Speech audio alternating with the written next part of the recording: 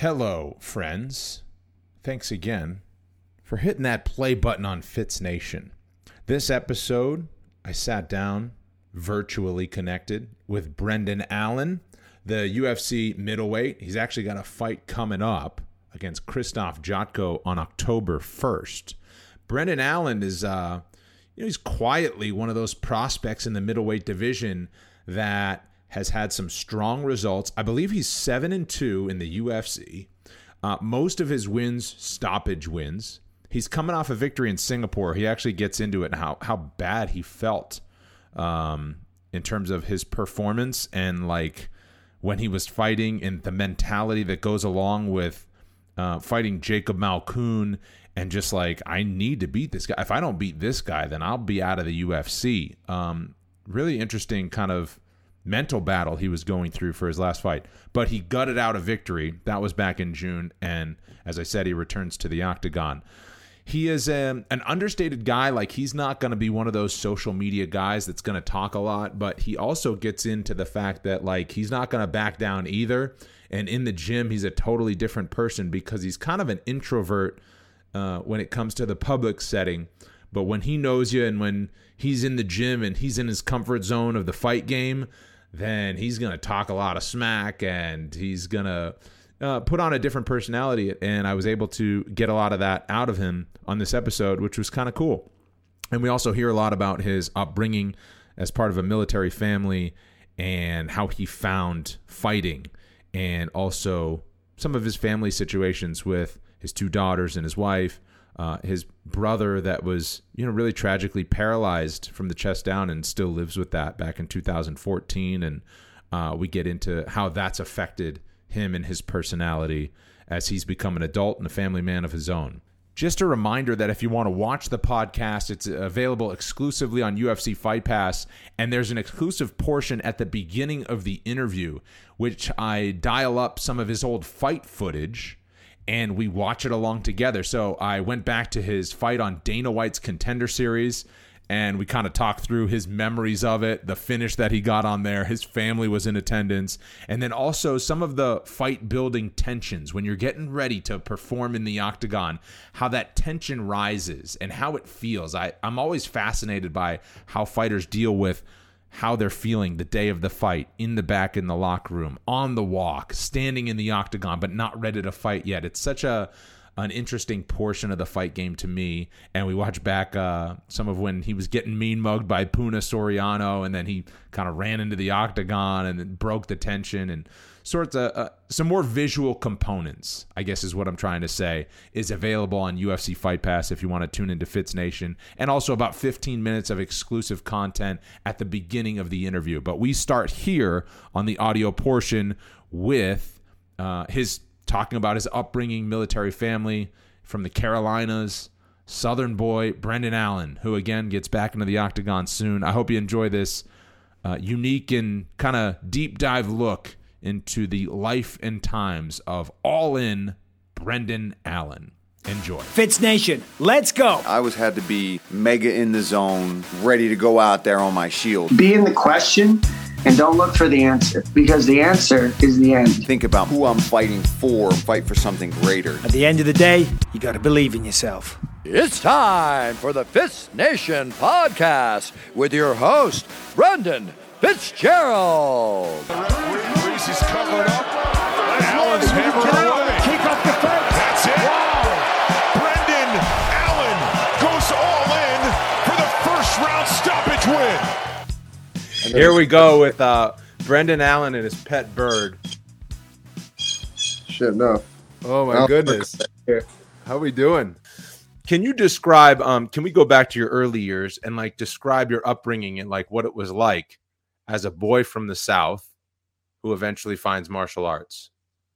I mean, when I was really young, I was brought up in a military household. My dad was in the Marine Corps. My grandfather was in the Marine Corps. My great-grandfather was in the Marine Corps. So, like, I was brought through a military kind of lineage and outlook, I guess you would say. So I was born right outside of Parris Island in South Carolina. And we bounced back and forth between North Carolina and South Carolina, between Camp Lejeune and Parris Island a lot.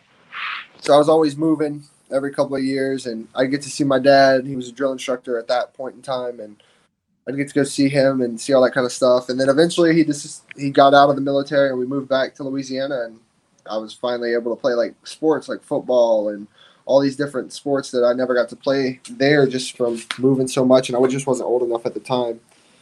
And I got into playing football. I love football. I was pretty good at football, and still I think that's my most enjoyable sport. Like I just do it because I enjoy it. But I would play, and then on the weekends we'd watch UFC, and I don't know, man. It just kind of happened to where my brother switched schools in high school. He had a friend that was doing jiu-jitsu, and they were like, "Hey, you want to come try it?" I was like, "Yeah, why not?" So I went and tried it. I went and watched the class, and they had like gis that you could try, and I was like, "No, I want my own gi." And my dad's like, "No, you're gonna try it. How do you know you're gonna like it?" And I was like, "Dad, I like it." So literally that day, he bought me a gi, signed everything. I came back the next day, and I finished that football season we were currently in and never played again. Never played again. My coaches were all like at that time they were all still like coaching for the high school that I ended up going to anyway. In my senior year, they tried to get me to come play, like start and everything, because I was pretty good when I was younger. And I was like, my dad said no. He was like, once you left, that was it. Especially when a kid got paralyzed, like during that time where I was like, nah, I don't think so. So I was already fighting at that point anyway. I'd already had, I don't know, 3 or 4 fights. Isn't that wild, man? It's like your dad, you were fighting, but he's like, you're not playing football. Yeah, man. Football is interesting now these days. Like I have a 7-year-old son. It's like, I'm not going to put him into tackle football. Like, I don't know if he really wants to, I would, but I'm not like play football. It's different now. For you, how did it growing up in a military family affect the type of person you became? I don't know. My dad was pretty strict, very like, I guess detail oriented almost to a point with certain things. Like a room had to be clean this way. It had to be this nice. And if you ask my dad, he's going to be like, "Oh, you were spoiled. You were babied. You know." But, my dad was very strict, and we moved a lot. So for me, like my brother's the outgoing one. My brother's the Mr. Cool guy and all that good talker and all those kind of things. Whereas I'm more reclusive. I don't like crowds. I don't really like a whole lot of people. But I think growing up and moving so much, I'd go to a school and I can still remember at points where I was just like, I'm only going to be here for this year anyway, and then we'll be moving. So I don't really care about none of y'all. I don't want to get to know you.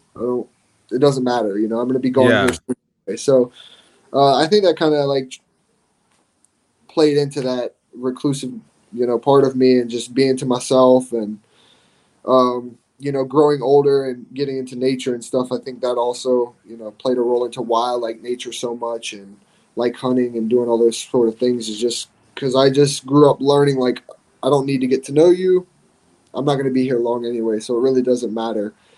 But I think also being in this sport has allowed me to make really good friendships with people from around the world. Like my best friend is from London. Right. So like, just meeting so many different like good people. I think if that's one thing I could say about this sport, has just been how many great like good people I've got to meet has probably been the best part of it. Yeah. So you're a natural introvert anyways.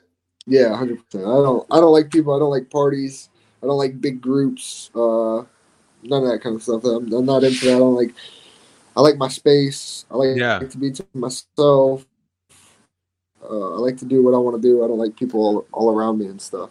Why do you think you liked fighting so much in martial arts in general? I think just the one-on-one, like there's no one to blame but myself at the end of the day. I like that sense of, what's the word I'm looking for, where it's just on me. There's no one else to blame. Yeah. So I like the individuality of it. Just, it's all on you. Yeah, exactly. The individuality of it is what I like. I like it's true. It's so raw competitiveness. It's just me and another man. Can I make him quit or can I put him away? Whether it's by luck or by, just being that good. But if I don't do it, it's on me. It's either he's the better man or I messed up. And I love that sense of responsibility.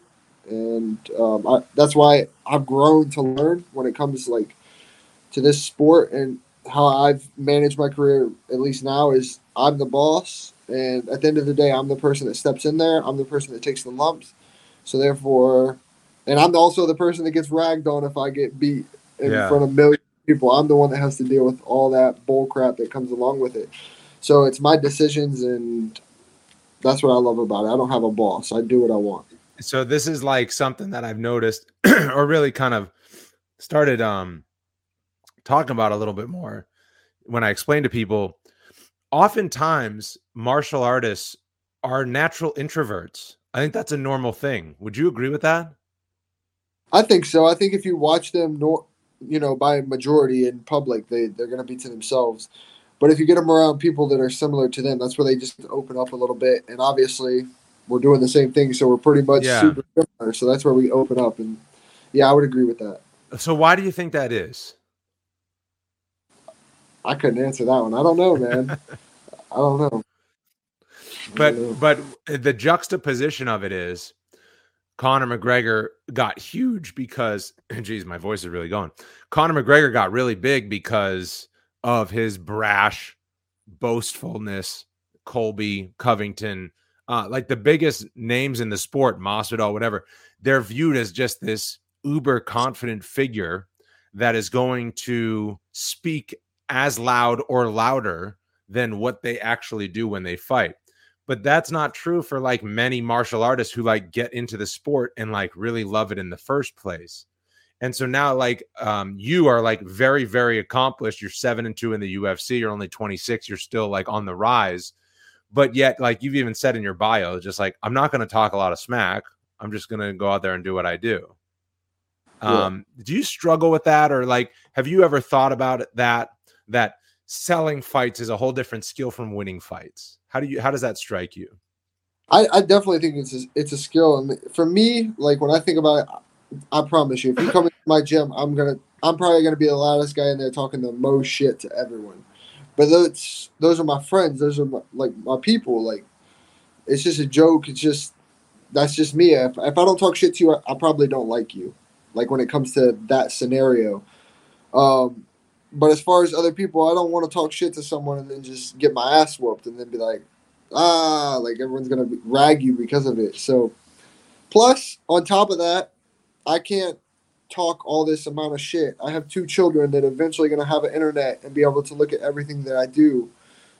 And they're going to be like, I don't want my kids to come to me one day and be like, Dad, why did you do this stupid crap? Like, to me, I'm not going to sell my soul to the devil just to make a lot of money. Like, I do pretty well for myself just fighting. Like, obviously, I'm trying to do even better, but right. I'm not going to sell my soul to the devil and be something I'm not and act some type of ridiculous way in order to achieve that type of financial gain. Because, like I said, I do okay. Like, now I'm at the point I do okay for myself. So, I don't know. I think it's just as far as you're willing to go. But I think, dude, to be honest, I don't think he's the best fighter. But I think he's super smart with how he markets himself as Sean O'Malley. I think he's a great how he thinks as far as marketing and, riding that out. He's a good fighter, but I don't think he's the best fighter, like, especially all around, Right. But I think the way he markets himself, the way he plays that role that he plays is very smart. It's very good. I think he goes, maybe a tad far sometimes, but it's very rare, I would say. I think he speaks his mind, and hey, maybe his mind's a little out there, but if he believes it, good for him. But what he does and what he says, I think as far as I would go if I was to do something like that. Yeah. I think he's very smart. I think I give him a lot of props for, especially his marketing and things like that. I mean, I was at the International Fight Week fight, and man, the amount of people in there that had his little jerseys on, the little highlighter green, they stick out, the highlighter green and pink, they stick out like a sore thumb, and it's smart as hell. Like, right. So smart. So how much time do you think about that for you? Think about what? Just like cultivating who you are for the fans beyond I'm going to win fights? I think it's just like, for me, it's just maturing and just showing people, like, I'm at the point where I just don't really care. Like, I'm just like, you like me or you don't. And I try to be professional to an extent, but if you catch me outside of like the meetings and stuff like that, because at the end of the day, I'm very thankful to do what I do. I'm thankful to meet the people that actually enjoy this sport, that care about this sport, that want to meet the fighters. So I enjoy doing those things and taking those pictures and signing those things. But if you catch me just like on my own time, like people would be like, "Who the hell is this guy?" I talk a lot of shit. But like that's just not something I want everyone to necessarily see. That's just because, like I said, I do that to people that I care about and that I like. And obviously everyone I don't care about and like. So I don't want that to be taken the wrong way. Like it took me a long time to be able to generate that to people that I care about rather than people that I got a problem with. So if I say this, if I talk shit to someone I'm about to fight, I don't know, man. There's a couple that I mean it. Like I mean it. If I see you, I'm gonna slap you. Or if you say something, I'm gonna slap you. But if I see you, I'm probably not gonna slap you unless you really did something wrong or said something really crazy to me. I'm still gonna instigate it to where I can slap you and have a reason, but I'm not just gonna smack you because of it. Well, like if it's somebody that you have a problem with and don't like, you're probably more likely to just kind of let him be in the corner and you kind of stay in your corner type of thing. Is that right? Or are you going to instigate? You're going to get nasty. I mean, it just hold on. Let's set this up. I saw you at the UFC cafe last month, right? You're sitting with Bilal and Lewis Taylor, and then Chris Curtis was walking by, and you had fought Chris Curtis. Mm-hmm. And you were like, I don't want to say mouthing off. That's the wrong thing, but you looked very much in your element among other fighters. There were a lot of fighters around, and you were like, I'll fight him again. I don't give an F, like, you know. And it's not, again, it was a different side of you that I think you don't show to the fans a lot for reasons that you just described. But like when you are in your element like that, you look like a very confident kind of like, I'll kick everyone's ass in this room right now. I have that in an endearing way. Like you weren't being an asshole. I was just like, I was like, look at this. This is a new Brendan. I haven't seen him before. Yeah. I mean, specifically on Chris, like, yeah, I love to fight him again. I like the guy. I really do. I still talk to him, you know, here and there a good bit. But as far as a professional, like, business manner, like, I'll probably fight him for almost free, to be honest. Wow. Just because of... You want it back. The situation I was going through, I'm not an excuses kind of guy at all. Like, he beat me that night. He caught me. It is what it is. But I know in my heart that I'm the better fighter. And the better fighter don't always win. I think everyone knows that. But I'm such a competitor in my heart that, man, those are hard for me to swallow. Like that, especially that one. Like that one's a tough one. That one's a tough one to swallow. I think both of the ones in the UFC. It took me a long time to get over the ones outside of the UFC. But I think I kind of chalked it up to, you know, I was young. It was a learning lesson. It just wasn't my time at that point. And still, I can still say the same thing for these, but there's really like outside circumstances that no one really knows about except for those close to me that really played to those two. And mostly Chris. There wasn't too many outside. It was just I made a stupid mistake for Strickland and tried to pressure him when I should have made him come to me. But both fights, I feel I was winning. And, the first one, I just made a stupid mistake. The second one, it's just so much outside. But with Chris, there's no hard feelings for me as a person. I like it. It's just a business. I just want that one. And Strickland, like, we have no beef now. We did. But, I want that one back, obviously, too. And it has nothing to do with success and what he's done. It's just, I know. This show is for, you know, behind the scenes stories of, as you could tell, we've gone a little bit longer form on some topics. Do you care to get into what was going on behind the scenes against Chris Curtis? I mean, one, I couldn't walk 2 days before the fight. I hurt my back. Literally, we were playing basketball. We weren't playing a game. We were just playing horse. No contact, no touch, no nothing. And we were just shooting around, and my back started tightening up. And I told my friend, I was like, bro, I'm done. I need to go lay down. So we went upstairs, went to our room, laid down, and like 30 minutes later, I went to get up and I was like, I called my friend. I was like, bro, I got problems. He was like, what? I was like, I can't walk. Like, I need like a cane. Basically, is how I was walking. How slow. Like everything was so stiff and tight. So we called the PI, and Tara worked on me for the next 2 or 3 days, every day, like hard. Like it hurt, and got me to where I could walk and like walk normally and do everything normally. And the shakeout the morning of the fight, like I started kicking and I kicked twice. And I told Henry, I was like, Henry, I can't kick no more. If I kick, I'm not gonna fight. Like, everything will tighten up again. So when I lifted him in the first, like right off the bat, I was like, oh no, like I can't do that. I can't facilitate that. I don't know if my body can handle it right now. So that was kind of in my head. And then I had a lot of, well, like major like family things going on at that time too. Like all fight week, I was dealing with that. And to be honest, people say it played with my head, but I don't think it did. Like I think it helped take my focus away from the weight cut because the weight cut was kind of hard for some reason. Get Right. sick, or I was just getting over being sick, so like the weight wasn't coming off like normal. Yeah. But so I helped with that, but I was dealing with that too. So between those two things and just like the short notice as well, like just not being able to prepare, like jumping from two different guys already. Like we trained for Brad Tavares for 8 weeks. I was 1,000% confident I was going to walk through him. Then I got Roman Dolidze for a week. Was totally confident with him. Then we waited a couple days. Finally got Curtis. And I'll be first to tell you, I asked for Curtis. I told my manager and I told Mick that I figured he was still ready. You know, he always stays ready. He's always ready to go. He's good. He's a true vet. You know, he has a lot of fights. So I was like, I'm pretty sure he'll take the fight. But we waited 3 days and got him. So then we only had like, I think, I don't know, maybe 5 or 6 days until we traveled to Vegas for fight week. But by that point, man, I don't really care. I got to make the money. I gotta fight. I don't Yeah. know who it is. And that's just kind of how it was. But it is what it is. I still think I was winning the fight. I thought I was in the fight. I thought I was comfortable. I was getting his. He was touching me. You know, I'd throw and he'd come back and he'd hit me with one and I'd make him miss the rest. And I felt comfortable. I felt I had his timing, his distance.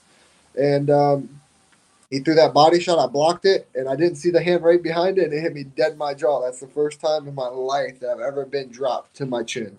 My temples have been suspect. I ain't going to lie. Right.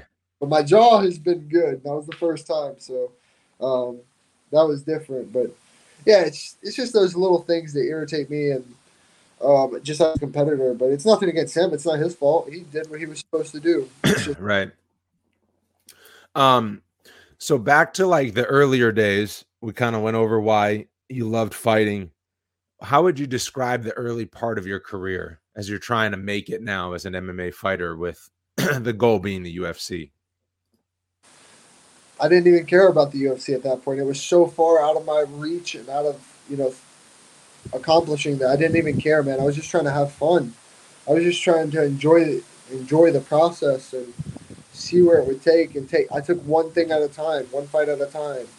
And it didn't start like playing with me until I was like a couple fights in as a pro where it was just like, or maybe when I turned pro, like after the first one, it was just like, I started feeling the pressure a little bit. You know, you go undefeated as an amateur, you win all these things, everyone's starting to know you, you're starting to get all this hype, and then you lose, and you're just like, fuck, man. I remember going into my first ever loss, thinking to myself something my friend Kurt always told me going into his fights when he was, getting big. It was like, you're going to lose. At some point, you're going to lose. It's going to happen. And when you're at that point, you're asking, like I was asking myself at least, like, is this going to be the one I'm going to lose? Am I going to lose this one? Is this that one? And then you do lose that one, and you're like, shit, well, now the pressure's gone. So then you go on a little streak again, and it starts to creep back in your head again. Is this going to be the one I'm going to lose? Am I going to feel all that pressure? Am I going to feel all those emotions? Is everyone going to write you off? So then things change at that point. But for me at the beginning, it was just having fun. It was enjoying it. It was taking one thing at a time and just living in that moment. And obviously when you're like, people know you and you've done so many cool things, like, oh, you feel like the man. Yeah. At 17, 18 years old, man, I felt like the man, especially where I'm from. Everyone knew who I was. I was an amateur, but I was winning.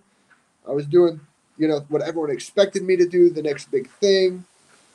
And then you start falling off a little bit, and everyone just starts writing you off, and things change, and it is what it is. But I've kind of learned that over time. But at the beginning, yeah, man, I felt like I was the man. I was living life. Yeah.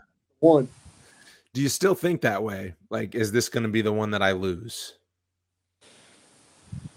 No, I don't think it like that. Like for the last one especially, I'm not gonna lie, man. I was shaking the night before. Like I was shaking. I was like, "Am I cold?" My friends like, "Hey, let's go out to dinner," and I was like, "No, I don't want to. Like, I don't feel like it. I don't want to go out to dinner." It's just the pressure. Like, man, I should highlight reel this guy. I know I'm way, way better. I know it, but man, if I lose to this guy, I'm really gonna be written off then. And like those were my, I guess you'd say, demons leading into the last fight. Like I said, the night before I was shaking. I was so nervous. Like you were shaking. You were physically shaking. Dude, I was shaking. I was physically shaking like I'm freezing.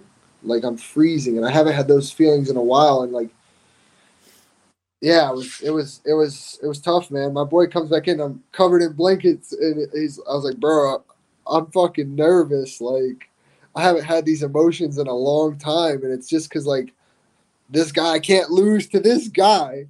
I can't and normally for me when that happens, if I get a little nervous, I'll watch tape.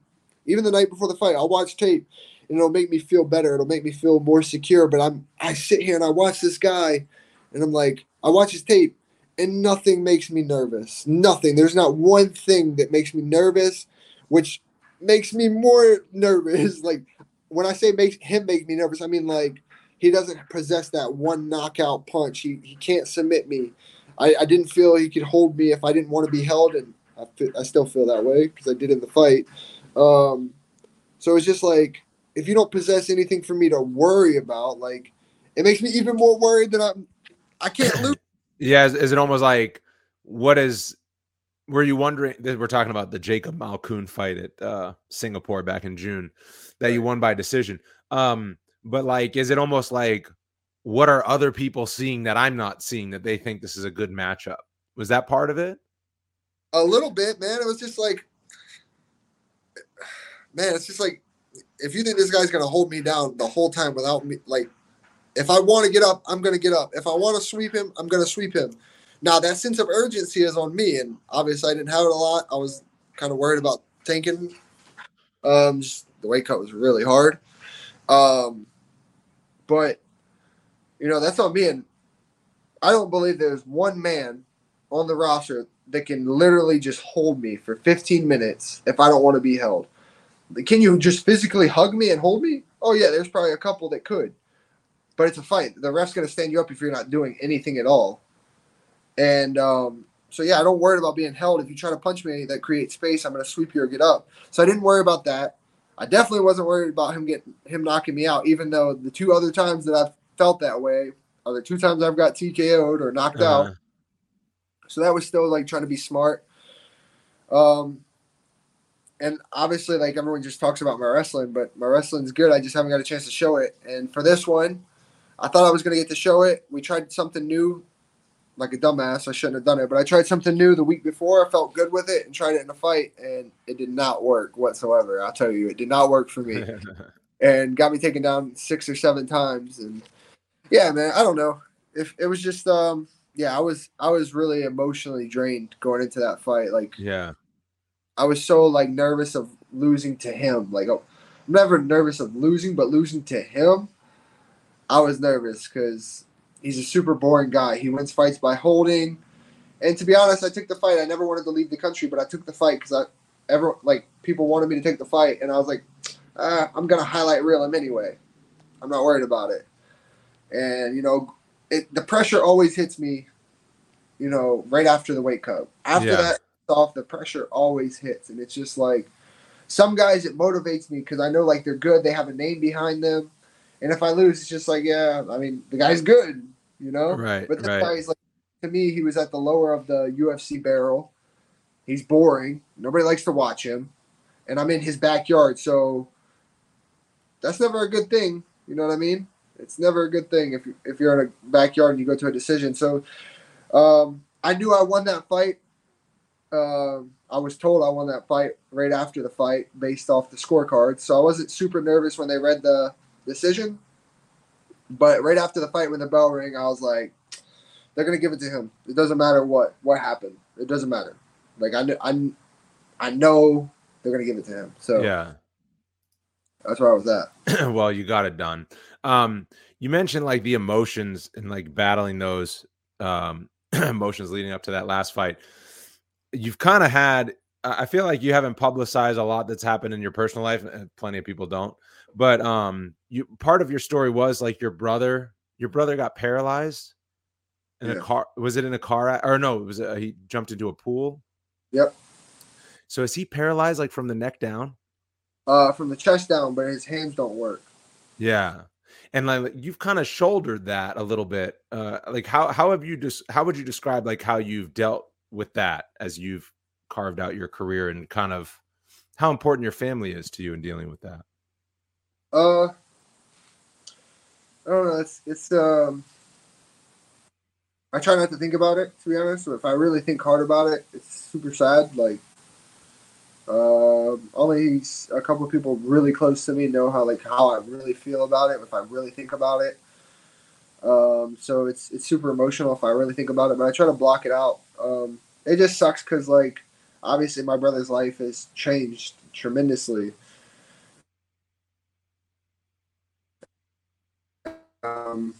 And which ultimate day, and so like it's super sad. Like it's almost like at points I think it's kind of my fault. So I just try to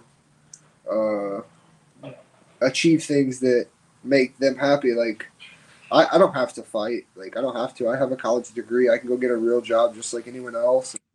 I'm connected and I can do things that I want to do. But I love fighting.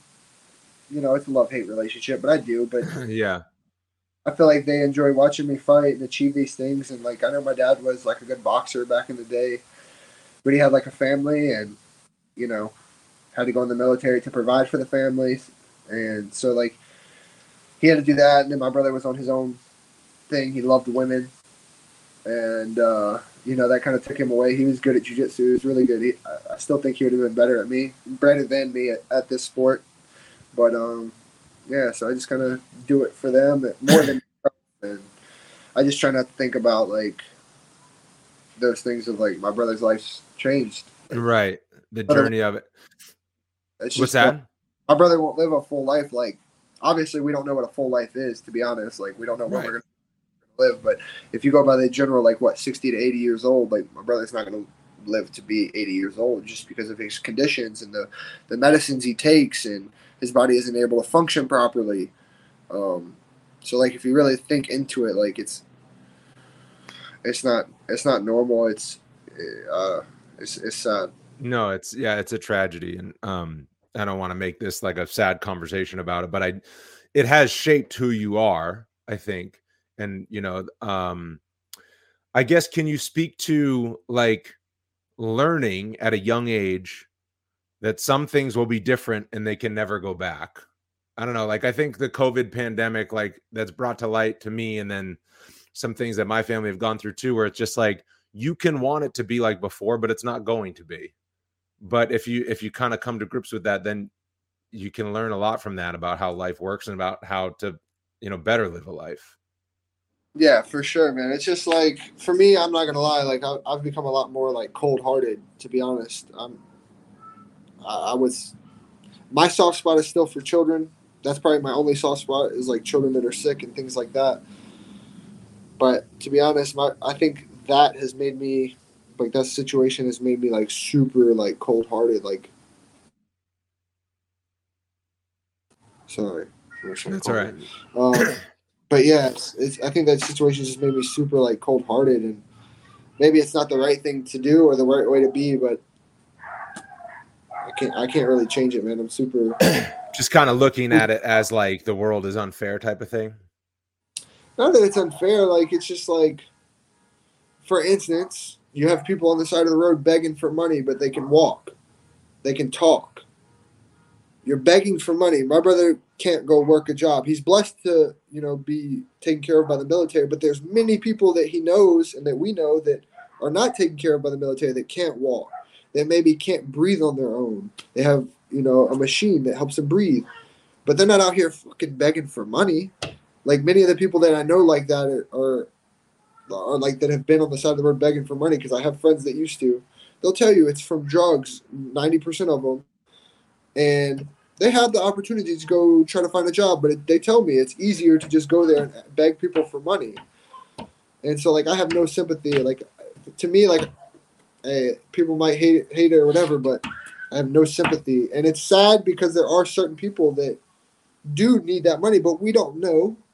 We don't know anymore because people are out here getting, maybe $500 to $1,000 or more a day at intersection and just begging for money when they're going to go get in a nicer car than I have. And I got some nice cars. And they're going to go get in a nicer car than me. No, man. I don't know. To me, it's like feeding a habit, You're enabling them. Right. I'm not here to enable nobody. So, yeah, like, that's just an example. Like, I'm just, like, for that, like, I'm cold-hearted, man. I mind my business. A house can be on fire over there. Or, I'm sorry, not a house, because I'd still try to go see if it was killed. Yeah. But there could be a wife and a husband over there arguing right now. And I'll mind my business and look this way because, hey, that's none of my business. That's totally between them. Like, I've been asked before, like, if a dude hits a chick, would you step in? Nope. Sure won't. Sure won't. I've literally had a great-grandfather almost get killed because of that. So, no, just I'm keep not. to yourself. I keep right to myself. I mind my business. As long as it does not involve a child, I'm good. Yeah. A child is where I draw the line because a child's innocent. They don't know what is going on necessarily. They don't understand. They're put in that situation. They didn't put themselves there. They were put in it. So to me, a child's innocent, and that's where I'll step in for someone that's innocent. But yeah, an adult, hey, you make decisions. How have you managed to have such success in such a challenging career? Like, it's really tough to climb as a fighter, while kind of dealing with a lot of different emotional things and like dealing with the background noise, like before Chris Curtis and like just all these other things. Like, there's always something, how would you describe putting it on the back burner to be successful in a very tough field? Man, I'm lucky. Like, to me, winning fights, it has also luck in it. And I'm not a lucky person as far as, like, winning a lottery or anything like that, but I'm lucky. I've got 2 great kids. They're healthy. They're happy, and I'm able to provide for them. I'm lucky in the sense of I know, like, nice people, good people that care about me. And those people have, helped me navigate through fighting, and I've learned a lot from them. But I would just say I'm lucky. I'm like / blessed. Like, yeah. And I feel like I'm at the point in life where I feel like I was literally like built for this. Like, obviously I have the times where it's like there's a lot of pressure, like kind of breaks me down a little bit mentally. But like at the end of the day, I'm like, yeah, I was built for this. I want that pressure. I want those hard times. I want that. Like, at the end of the day, when my career is done, I can literally say I never took the easy road. I never took the easy fights. I never did anything easy. I took the long road. I took the hard road. And I'm happy with what I've accomplished. It makes those accomplishments even greater and meaningful to me. Yeah. Couple more questions. Thanks for being very candid, Brendan. This has been a good chat. I'm chill, man. I'm open if someone asks me. That's what I knew that it was there. You know what I mean? I knew it was there, but you're not the type to go put it out there yourself, which I'm not either. It's kind of a different muscle to flex. So you mentioned before, like, you're your own boss, right? One of the best things about being a fighter is your own boss. But to be 26 years old right now with a wife and 2 kids, to be like 23, 24, getting into the UFC, it's like a very different thing to be your own boss and kind of figure it out. Like, I'm kind of my own boss. Like, I'm not my own boss, but in terms of like the workload, like I work mostly from home right? I gotta manage and juggle, and it's tough. And I'm 40, and it's tough. So for you, like, how have you managed to like what can you say about being your own boss and being professional about it and figuring it out in the you know, the relative youth that you have? It's tough, man. It's super tough, especially when you have like that. Who's that? That's the littlest one, Emmy. Yes, that's my littlest. So, you know, it's tough, man. I didn't start making money till I didn't start actually profiting, and I mean profiting by after I pay everyone. Pay my bills, things like that. I didn't start profiting till maybe, I would say maybe my second contract in the UFC, and it still wasn't much because the more you make, the more you pay out. So then after I started making money, to be honest, man, I was kind of reckless. I'd just buy stupid stuff like that I enjoyed. Like, what'd you buy? Bro, I'd be buying cars, and I still be buying cars. What's the nicest car you bought? So, you bought multiple cars? You just like started buying cars? Yeah, I bought multiple cars.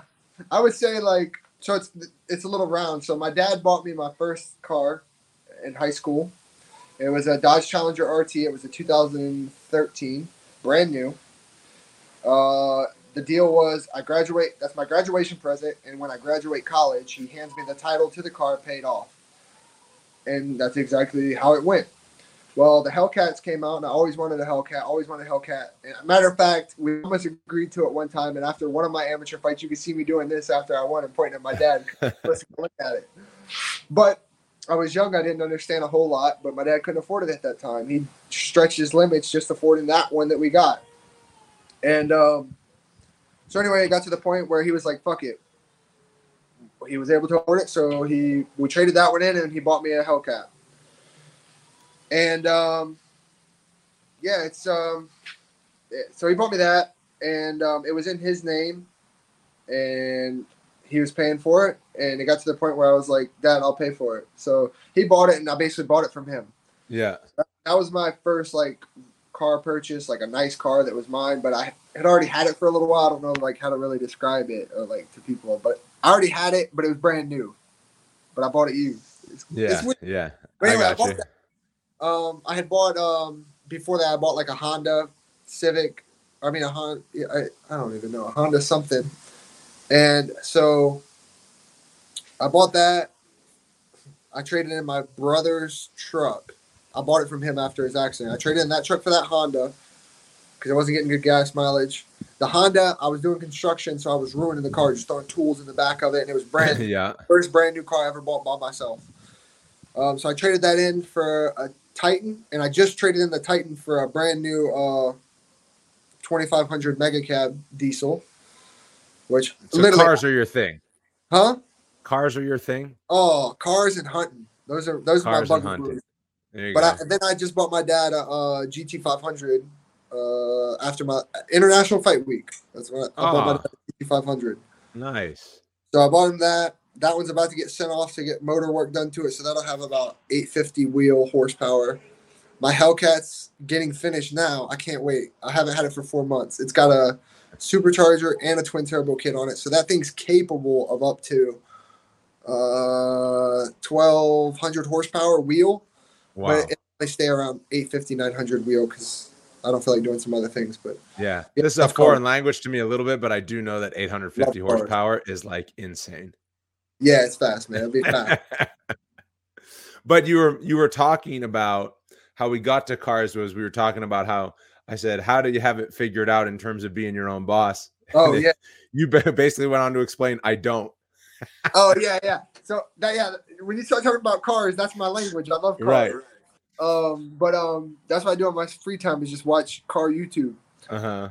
But anyway, yeah, so I used to do like stupid stuff like that and just buy stuff like four-wheelers, and I just spend my money on stuff that I like, to be honest. But now I have kids and I'm trying to be smarter. So like, to be honest, I took a lot of debt to get to the point to where I was, paying my bills. I had a lot of family help as well, don't get me wrong, but I took out a lot of like stupid debts to maybe get those things I wanted. Sure. So anyway, I've been paying all that off and stuff like that over the years, and finally, my new contract, I'll do well for myself. So like continuously paying off. But this was the last year for me of actually like doing things that I like wanted, as far as like buying these materialistic wants. After this, I have like a plan for 2023 that's already in place of like, okay, this much needs to go here, this much I need to invest here. So I'm making the most out of my money because I'll be 27 years old. I've got 2 kids. School ain't cheap. Well, it's a Mother's Day out program, but that ain't cheap for the oldest. So, life's kind of hitting me. I'm starting to mature more, but I think it just comes with age and who you are. Like, I'm very like into those things that I like, and I've worked really hard to get those things. So I was like, you hear those people always like, you deserve it, you should get it.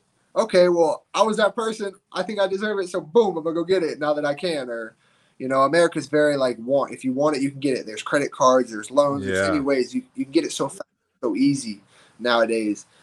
And I know I fell into that for a lot of it, but now I'm at an age where it's just like investing, and now I'm trying to make money work for me. So after fighting, I don't have to do anything else. Like, I just announced today that I'm starting my own MMA promotion. No way. Yeah, man. We just announced it. Congrats. What's it called? All In Combat. All In Combat. Where's it going to be? Louisiana? Louisiana. Wow. Yeah. Man, we could go another hour on that. Yeah, I didn't know that. Congratulations. That's big news. Thank you, bro. Yeah, we're all official. We did all the legalities and stuff that we've been working on for, I don't know, like a month or so. My wife's been doing all that. She's like the CFO, I guess you would say. Sure. Of it all. So that's all done. Our first show is February 25th, and in Louisiana, and I'm super excited. I'll match most of the pros, but my friend will match the rest of the card. I have him that's going to be the matchmaker, and I have another friend of mine that'll be like the social media guy for everything. And so for now, that'll be good. Yeah, one of my last questions was going to be like, what's the plan? Obviously at 26, you have plenty of fighting to look forward to, we think, and like a career that has been great, that is continuing to build. But like, do you think about what you're going to do when you're 40, right? Because then you're still young compared to most people in life, but the fighting is obviously a window. What do you think for your life? Like, what do you want for your life? Like I said, I got the promotion. Hopefully that'll do well. And I'm not a mediocre guy. I don't want to just be an average local promotion. I want to do something very, good. Maybe not a UFC level, obviously, but something good. So I want to do that. I'll probably open up a gym that I won't teach too much at it, to be honest, just because, one, I don't have the time, and two, I'm not a big fan of teaching, but I can teach. I'll do the gym, and then I want to invest in like rental properties and flipping homes and things like that. And if I ever needed to be where I got bored, I would go and be the police, because that's what my degree's in. Right. But ultimately, I want to retire at 35, be done. Like I think done with fighting at 35. Yeah, I think that's unless I'm making literally millions per fight, there's no reason for me to stick around after that point. I've been fighting at that point since I was 17, training since I was 13. My body will be done by then. Plus, like I said, I have 2 kids in there. I'll probably have 2 more by that time. So I just want to be a dad, and I want to have a nice big house because of all these damn kids, and a lot of property and just animals, man. I want to just be taking care of my animals and just staying at home, enjoying life, going to hunt. That's what I want to do, man. I just want to alone at my property, like a compound, and just that'll be good. I don't say this as a negative thing, but you seem to be somebody who's very content with pleasing yourself in the ways that are important, right? Family, hobbies, your passions, and you're not going to look for outside validation to make you feel good about what you've accomplished. And that is something that everybody can take from, but it's very tricky. A lot of times the outside validation is what we're all chasing. Yeah, no, I don't have that problem. I think like growing up to where like I didn't really care about meeting people and doing things like that, just being so reclusive, it don't really bother me. The things that I like and like people see me buy and get, and like some people might even talk shit, like saying like you spend all this money on side by sides and cars and stuff like that. Yeah, I don't really care because it's mine. Like, that's what I want. I don't want it for someone else. I want it because I want it. I don't want it because, my friends want me to have it. And You don't want it for Instagram. Nope. I'll have it because I like it. I enjoy it. It's mine. And that's like how I live my life. Man, I look at it like this. If I can literally tell my own family, like, F you, like, I don't really care how you feel, how the hell you think I feel about some dude over here that I don't even know? Never will I do something just to impress someone else. It's about me, man. Like, me and my family. That's my morals of what I have to look out for. Fantastic, dude. I think we'll leave it there. It's great chatting with you, Brendan. You too, man. I like that there's several Brendans in MMA that are, promoting the correct name so that we don't get called Brandon all the time. I still get called it all the time. Of course, I get called Brandon too. How many times do you need to see Brendan with the EN on a screen? Like, there's a graphic every time I'm on screen. There's a graphic every time you're on screen. I tell them all the same thing. I'm like, yo, you know who Brendan Fraser is? The Mummy.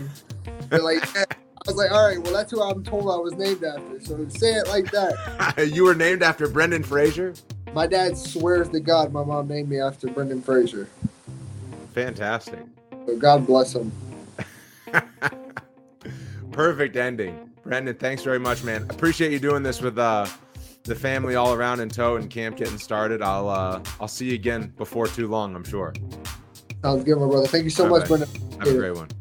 You too, man. Bye-bye. There you have it. Brendan, not Brandon Allen on Fitz Nation. Named after Brendan Fraser. I got to tell you, that made me feel old. I would imagine it made several other people out there old. I was definitely not named after Brendan Fraser, being born back in '82. Recently turned 40 years old. Hope you enjoyed that story that he told about his life, about his career, about what's important to him, about what's not important to him, the opinions of others. Such a valuable thing to really internalize and live your life by. Sometimes you just got to do you. Actually, not sometimes, all the time. So, there you have it. Another episode of Fitz Nation in the books. Watch it on UFC Fight Pass if you want. Some news from me. I am thinking about and pretty sure that I will relaunch my YouTube channel. Now, I won't do it with this podcast. The exclusive place to watch it will still be on UFC Fight Pass, but I'm thinking a lot more short content of fighters that I'm in their orbit. It won't be virtually connected interviews as it was here with Brendan Allen and as it often is on the podcast, but in person, right? When I'm with Laura Sanko on a Tuesday, maybe we can do a 5-minute interview. When I'm with DC and Paul Felder on September 17th for Corey Sandhagen's Song Yudong Fight Night, I can pull one of them aside for 3 minutes, 5 minutes, 8 minutes, and do mini interviews that I think that you would enjoy and get value from. And also just some other behind the scenes stuff of the fight game that I think might be great. So look for that. Brendan Fitzgerald will be the title of my YouTube channel, and maybe I'll spark back up some more content as we continue into late 2022. That'll do it for the show. Thanks as always for listening. Subscribe to the podcast, share it with the MMA fan friend in your life, and I'll see you next time on Fitz Nation.